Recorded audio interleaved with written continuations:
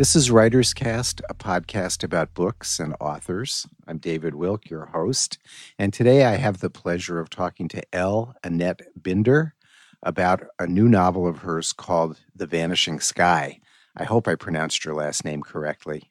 You did. Yeah, and you go by Annette, I take it, and that the L is not used. That's correct. So thank you for taking some time to talk about this book. I was really, as I read the book slowly and carefully, partly because it's a book that starts off slowly and carefully portrays a situation. It takes place in Germany. I take it it's very close to the end of the war. You have the people who live in Germany are thinking about the Russians a lot, and and the Americans too, and feeling that the end is coming close to them. And as I understand it, this is based on somewhat your own family's experience. So maybe you could talk a little bit about just where your background, so that we can understand that. Oh, sure. I was born in Germany. Both my parents are German, and I came to the United States when I was about 5.5. My father, who was born in 1930, never spoke to me at all about his childhood in Germany. He died when I was 16, and I did not have the sense at that time to ask him anything about his life. And long after he passed away, I had just started writing this novel, and I came across a photo album of childhood photos from his life, and the final photo in the album showed him in his Hitler Youth uniform in 1944. So he would have been 13 or 14 at that point. And when I found that photograph, I was surprised, even though I knew on an intellectual level that he was probably in the Hitler Youth, because it was mandatory for boys at that point. Or at least for most boys. It was still jarring to see him in the uniform. And at that point, I went to my mother and started talking to her and asking her questions. And so much of what she told me, in one form or another, ended up in the novel. Mm. And in this story, it really centers on this one family, which is Etta, the mother, Huber is their last name, the father, Joseph, then the two boys, Max and George. Max being the elder, so if there was one of these children that you were modeling on, it would have been your father as the younger of the two. That's right. My father had an older brother. The age difference was about the difference between the two boys in the Huber family. My father's brother served on the Eastern Front. My father was in the Hitler Youth, and as I found out from my mother, he ran away from his post near the end of the war. He really struggled with his own father's expectations. Unlike his older brother, my father really rebelled. And so that boy, that rebellious boy who struggled with what was expected of him, really stayed with me and became the inspiration for the younger son in the Huber family. Well, you portrayed these characters, in a way that I consider to be really sensitive and personal. And it makes sense because now I understand you're kind of imagining these people that, in a way, you didn't ever really get to know. Exactly. It's one of my big regrets is that I didn't ask my father. And he might not have told me anyway, because he was a very quiet person. He loved nothing more than just to sit at the kitchen table and read, to go fishing. He enjoyed his silences. There's a German word, Gemütlichkeit, which means sort of a contented tranquility. And that's pretty much describes my house growing up. It was very gemütlich. I was an only child. We sort of read a lot. We just enjoyed our silence. But the downside of that is there was a whole side to my father that I never knew, and that now is inaccessible to me. Everything that I learned about him, I learned from my mother and from his younger sister, and they were both babies at the end of the war. So it's, it's all lost at a certain level. Well, the people, I mean, I think that it's really what's interesting. Well, I guess it's sort of funny. The people that I thought about in terms of responsiveness to the situation were the adults. As in first, I thought about the adults a lot. I mean, I think I saw the younger characters, the two brothers, seemed, because you have less agency when you're 13 or 14 years old. You are thrust into this situation where you have no choice about what you're going to do, or less choice anyway. And it seemed like the older brother did what was expected of him. But what you wonder about are the parents, because they're the ones who were adults when Hitler came to power, when Germany became what it was in that 15-year period of the pre-war and then the war. And they're the ones you always think about. I don't want to say in terms of blame, but in terms of trying to understand how a society falls into that place. Oh, absolutely. And now you did not know these would be your grandparents' generation, so you didn't get to know them? I did not know either of my grandfathers. They both passed away almost immediately after the war, or within a few years. My grandmothers, I knew both of them. My father's mother, in particular, it's my understanding from just everything I've heard about her that she really had trouble with the fact that my parents immigrated to the United States, and sort of saw it as a personal betrayal. Given that the American soldiers were the ones who went through her region of Germany, I think she never was quite able to overcome that. But I do not know what level of complicity they had. My grandfather, her husband, was the head school teacher of a small town and was the mayor of that small town for at least a while. And so, I do wonder about it. I have questions about it, but I don't really have any answers. Have you, I mean, you have, obviously you must have relatives in Germany. Do you ever go back and visit? We would go back almost every year when I was a kid to visit my grandmothers. And then when they passed away, my family stopped visiting. My father in particular had issues with going back. I think part of it is probably his childhood and sort of the things that he saw as a child in Germany.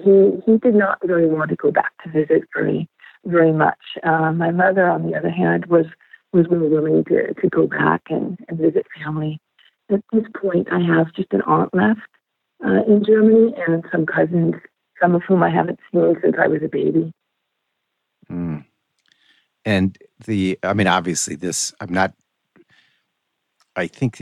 not trying to relate your exact circumstance to the story. I think to go back to the book, I think that what you've done is imagined this place where people that you can relate to are going through a terrible event. In other words, I think the book is really not about the politics or doesn't try to explain why things happened. It just tries to portray what happens to people as individuals caught in these giant circumstances. So it's not a political novel in any way.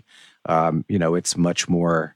It has elements of politics in it. I guess nothing doesn't, but it just feels like the people are just trying to figure out how to be themselves in a situation which is almost impossible for them. I think that's exactly right. I mean, it's a deeply personal book in that way, and it really started with the characters before anything else. That the characters lived with me for weeks and weeks and months before I even began to write. And so it really is a story of a family struggling, the mother in particular struggling to hold everything together just when things are starting to fall apart.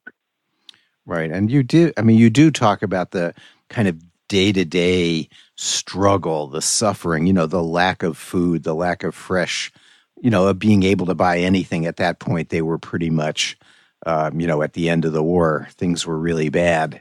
Just on a day-to-day living basis, they didn't have very much. And they were finally realizing, I think you do show this pretty well, that they were realizing what was I want to say the kind of impact, the result of what they had started out to do, that did not succeed. Exactly. Now, you also, there's a little bit of mention, more or less at the beginning of the book, about the Jews in the town, not being there any longer. And is your sense that, as kind of as you've written it, that the people in the community just could not face what that meant? They just didn't really own up to it in their day-to-day thinking or emotional lives. That's right. It was a really interesting thing for me to explore. What is it like if your mind can rationalize something away, but your heart knows the truth? There's a certain level of denial, and of course, different people will have varying levels of denial or varying levels of awareness in the first place. But there's a tendency to want to flatten an entire group of people, say, the entire German population, into people who rapidly supported the regime, the sort of evil regime with its murderous goals. And then there were a few really super heroic people who risked their lives on the other end of the spectrum. But it's people in the middle that I was really fascinated by. What is it like to know something or to suspect something and to sort of wish it away? Because what is the alternative? If you try to resist, you're likely to be killed yourself. Your family will pay tremendous consequences. So what is it like to live under a regime like that and be forced to sort of grapple with your knowledge and your failure to act? And so that afterwards, when I'd already written the book in first draft form and I was looking at it, I sort of realized, well, that's what I've done, is I've looked at the people in the middle. Right. And lived with them sort of in intimate terms over the course of those 6 months near the end of the war. And there is that knowledge. There are moments where the mother in particular, Edda, really, she remembers, and then she almost sort of wills it away. And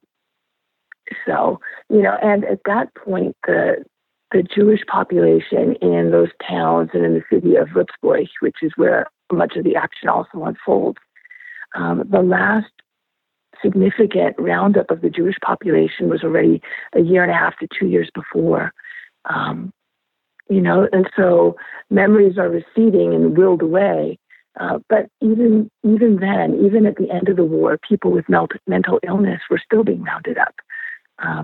And that's something that comes to the fore as the story unfolds, of course, because one of the sons is suffering from a mental breakdown, and that's one of the reasons that Edda is struggling to hide him from the authorities. I sort of wanted to unflatten things. I wanted to look at individuals experiencing this regime who weren't Oskar Schindler, who weren't these heroes risking everything, but they also weren't waving banners. Right. Well, I think actually when I read this, I was thinking about where we are today. I think it's almost unavoidable. There's been we have a tendency, as you said, to flatten, to think in terms of it's ones, zeros and ones, that it's either or. Either you were a Nazi or you were against the Nazis, and that doesn't really capture the nuance of a culture, of a political circumstance. Well, we are in our own political circumstance, and I am worried about the future of American democracy, and I'm worried about how similar it is today to Germany in the early 1930s, even though we are not the same country. We don't have the same history or background or people, but we still live in a mass culture that has similarities. And I couldn't help thinking about how I think I forget who said this. I just reread it. It just came up again, but that in Germany, 30% of the population supported Hitler and 30% didn't. But he came to power because the other 30% didn't do anything. They acquiesced. Mm-hmm. That's your that's your middle. Whether those numbers are accurate or not, I think it's more symbolic language. That there. But he had a very strong, but not majority base when he came to power in 1933. And in our situation today, I think it's difficult not to think about that because we have a relatively a minority that wants to do things differently than the rest of the society does. But unless it's 60-40, you could imagine the minority actually taking power. Mm-hmm. Oh yeah, I think, I wrote this book. It took 8 years to write the first draft. I started it when I was still in my early 30s. It was the first piece of fiction I wrote. So I wrote it what feels like a lifetime ago. But as I revised it, just 3 years ago, 4 years ago, I sort of started going back to it. The feel of the world had changed, and at this point, where we are now, I think it's hard not to feel besieged for a whole variety of reasons. And so, I think the sort of focus on family and trying to do the right thing, but also being in denial about what's happening, in all likelihood resonates much more now than it did when I first wrote it. Oh, I think it does. I think it causes, even though this is my orientation, so I know I'm bringing something of myself to the book when I say this, that it makes you think about what would you do in the same kind of circumstance. To be honest with ourselves, we have to recognize that most of us are not heroes. Most of us are regular people who have to contend with normal fear and normal concerns. And when things are really bad politically, you go back to you still have to go to work. You have to feed your family. These are the things that make it difficult to say, well, why didn't they all rise up to oppose Hitler? Exactly. And in some ways, those are the interesting moral questions for me. I think, they resonate over time. The World War II Germany is an extreme example of something that comes up again and again in life. Yes, I agree. So it's interesting. Do you feel that your novel has that interesting connection between the past and the present and possibly the future? Did you? I mean, obviously, you may not have thought of that when you wrote it, but do you feel it now? I think I do feel it now. I mean, when I wrote it, I was so immersed in the characters that I really was in a bubble for years as I wrote, and that started again when I started revising it. It sat in a drawer for 8 years, and then I went back to it and started revising it, and I put myself in that bubble again. But I think anytime you are showing families and individuals struggling against just extreme adversity, whether it be a totalitarian regime or internal struggles, and you're true to the conflicts that arise because of that, it's going to resonate. And now that we live in a time right now, unfortunately, of extreme conflict and difficulty, I think it does resonate in a way that wouldn't have been predictable to me when I was in the bubble. Right. Well, I wouldn't have thought it when I saw that when the novel landed on my desk and I was thinking about reading it, I wasn't thinking about that either. Now, you said that you wrote this years ago, so that means you set it aside and you started writing short fiction. That's right. And because I have not read your earlier book or your short stories, but what caused you to set aside the novel after you'd written it and turn to fiction, turn to short story fiction instead of continuing to revise the novel? I had the first draft. It took 8 years, as I said, to write. And then I just didn't know where to go with it. I felt that it wasn't really ready yet. I had some agents express interest in it, but also tell me I don't know about having a book with Germans portrayed like this. This would have been probably 12 years ago, 2008 or so, when I got those comments. And I thought, I have more stories in me. I'm going to set this aside for now. And I started writing short fiction and fell in love with short stories, wrote short stories sort of frantically, just enjoying it, and ended up getting a collection out in 2012. Started another novel based on one of the short stories, which I finished the first draft of. And then the characters just started tickling. I just felt them. I felt that it wasn't done and that I needed to go back to this first novel. And the minute I went back to it, my agent said, you need to finish this novel. This novel is the one to focus on right now. And the minute I went back to it, it was as if I'd never left. The characters were just there waiting for me. It felt so familiar to me, and they felt so familiar to me that I just spent a few more years revising it, and then we got it out there. Well, now that it's out there, it was completed a while ago, obviously. Are you still writing short fiction, or are you now going back to that other novel? Other novel. It's a very strange thing. I, for one, cannot go back and forth very easily between the long form and the short form. It took me a while after finishing my story collection to be able to get back into the rhythm of working on the novel that's based on one of those stories. For me, it's almost like a totally different musical genre. And so if you're used to the beats of a short story, then having the patience and the sort of long view to write a novel, it's a different thing, and I found it very challenging. So once I got back into the swing of that, I haven't wanted to risk it by writing any more short stories right now. Yeah, no, that makes sense. Well, it also, if you're working on a novel, and those characters and the story kind of is the focus, unless you need to get away from them for a while, it's probably better to stay with them. Absolutely. Even on days where I don't get any writing done because I know it's going to be crazy for other reasons, I think about those characters and I spend my time with them.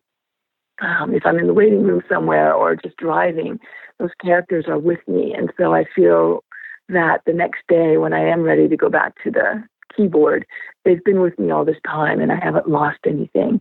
If I spend too much time away from them, I risk losing the thread entirely. So what was it about that one particular short story, though, that made you feel that those characters needed a bigger story arc? They needed another, the longer form in order to be fully expressed? I wanted to solve the mystery of that short story. It's a short story in which a little boy goes for the first 3 years of his life without saying a word. And then when he finally does begin to speak, he speaks only in ancient Greek.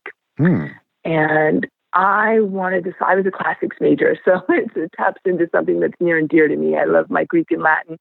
But I wanted to solve the mystery of what was going on with that little boy and his parents and all their efforts to bring him out into their world. And so I wrote the novel. I have a first draft, but it needs quite a bit of work still. But I wrote the novel to solve that mystery for myself, to find out. Oh, that's great. Well, with ancient Greek, do you feel that when you have characters in your book speaking ancient Greek, that you need to give a gloss for pronunciation to the reader? I haven't in this draft. It's written in close third person, which is probably the POV that's most near and dear to me. And so because the mother doesn't know what anything means, and neither does the father, although he starts studying ancient Greek to figure it out. I leave a lot of it untranslated. But then other people come in and do explain to the parents what the boy is Right. saying. But I don't have any pronunciation glosses right now. I may need to add those on revision. Well, it might be good for an audio book. Yeah, But that's for sure. but is ancient Greek a language that we are certain of? We really are uncertain of the pronunciation. There was a tonality. Ancient Greek, as I understand it from the classes I took all those years ago, ancient Greek was a tonal language, and the tones have been lost. And so I think there's a certain element of guesswork as to what those tones might have sounded like in practice. They're able to figure out other aspects of the pronunciation pretty well from some of the poetry and making the meter work. They can figure out whether something like a digamma might have been at the beginning of a word. I don't know, but I think they have a decent sense of what it sounded like, except for the tones. Right. Now, I remember studying Latin, and there is the sense that we may not really fully understand how Latin was pronounced in its earlier stage, even though it's still got people who speak Latin in church that may not necessarily be correct. But I thought Greek might be more difficult. Yeah, I think I would give the universe to be able to travel back in time and just spend a day in ancient Greece with an invisibility cloak and a day in Rome, imperial Rome, just to see and hear and sort of feel what it was like, But at a certain level, that's where the imagination comes in. You do all your research and then there's that leap, and that's true even of the world 75 years ago with this novel. You research, you talk to people, and then you just take the jump. Right. Well, because anything other than the moment is actually much more complex and experienced by many different people. So there is no certainty of any reality. I think that's in one way, the beauty of imagination as we think about the past, or if we think about the future, essentially none of it is real. It's all made up. You get to make it what you want it to be. And that's one of the great joys of writing fiction. I sort of compare it to Spider-Man. You're sort of swinging from building to building, and you don't know exactly which building you're going to attach your web to. So there's that moment where you're sort of swinging through the air and you're looking for the next place to attach. And it's terrifying and exhilarating all at once, especially when you're writing first draft, where you're looking at that blank screen day after day and knowing that your characters are going to have to lead you through what happens. But it's a joyful feeling too. Well, of course, when you land and you hold on, it is. When you land and you fall, they may be not so joyful. It's true. But I've learned that even when you fall, there's usually something there. You can go back. Right.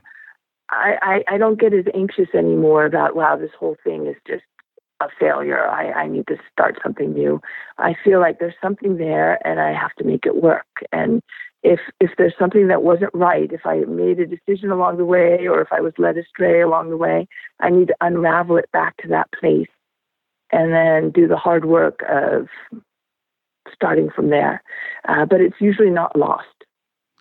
Well, it's one of the things that I've always been amazed by writers who write fiction or who write novels, because there's so much rewriting and so much revision involved. And to be able to keep that commitment for that amount of time has always struck me as an incredible feat. Well, revision, strangely, is actually my favorite part. Because I'm not looking at the empty screen anymore. That cursor blinking on an empty page is sometimes a little scary. It's like jumping out of a plane or something. But once you have a manuscript and all you have to do is go through it, I say all you do, somewhat facetiously, but all you really have to do is go through and find the weak spots and fix them and cut things or move things. That's much more doable. I can do that for 8 hours a day. Writing on the blank screen, if I get 2 hours in, then I know I'm tapped out. Anything else I try to do after that is just going to end up in the bin the next day. So I think revising is one of the great joys because it gives you a chance to fix things the way you want them, and avoid embarrassing yourself. Well, I love your comparison of writing a novel to being Spider-Man because it does communicate that kind of joy of launching out into space, not knowing how you're going to land. But I admire the ability to keep on going. I think that for most people who have, I write, but I've never been able to write anything longer than probably 30 pages, and I don't think I ever will. And I admire people who can do it. So, congratulations on doing it once and you, as I can tell, you'll do it again. Well, thank you. But I want to thank you for taking some time to talk today. I really like this book a lot. I don't think I said that early on. In a lot of ways, I wasn't expecting to like it. I think, I didn't come to it with any expectations, but I wasn't sure just because of what it was about. But I thought this is a really, really amazing book, and I want to thank you for writing it. No, thank you, David. I really appreciate that.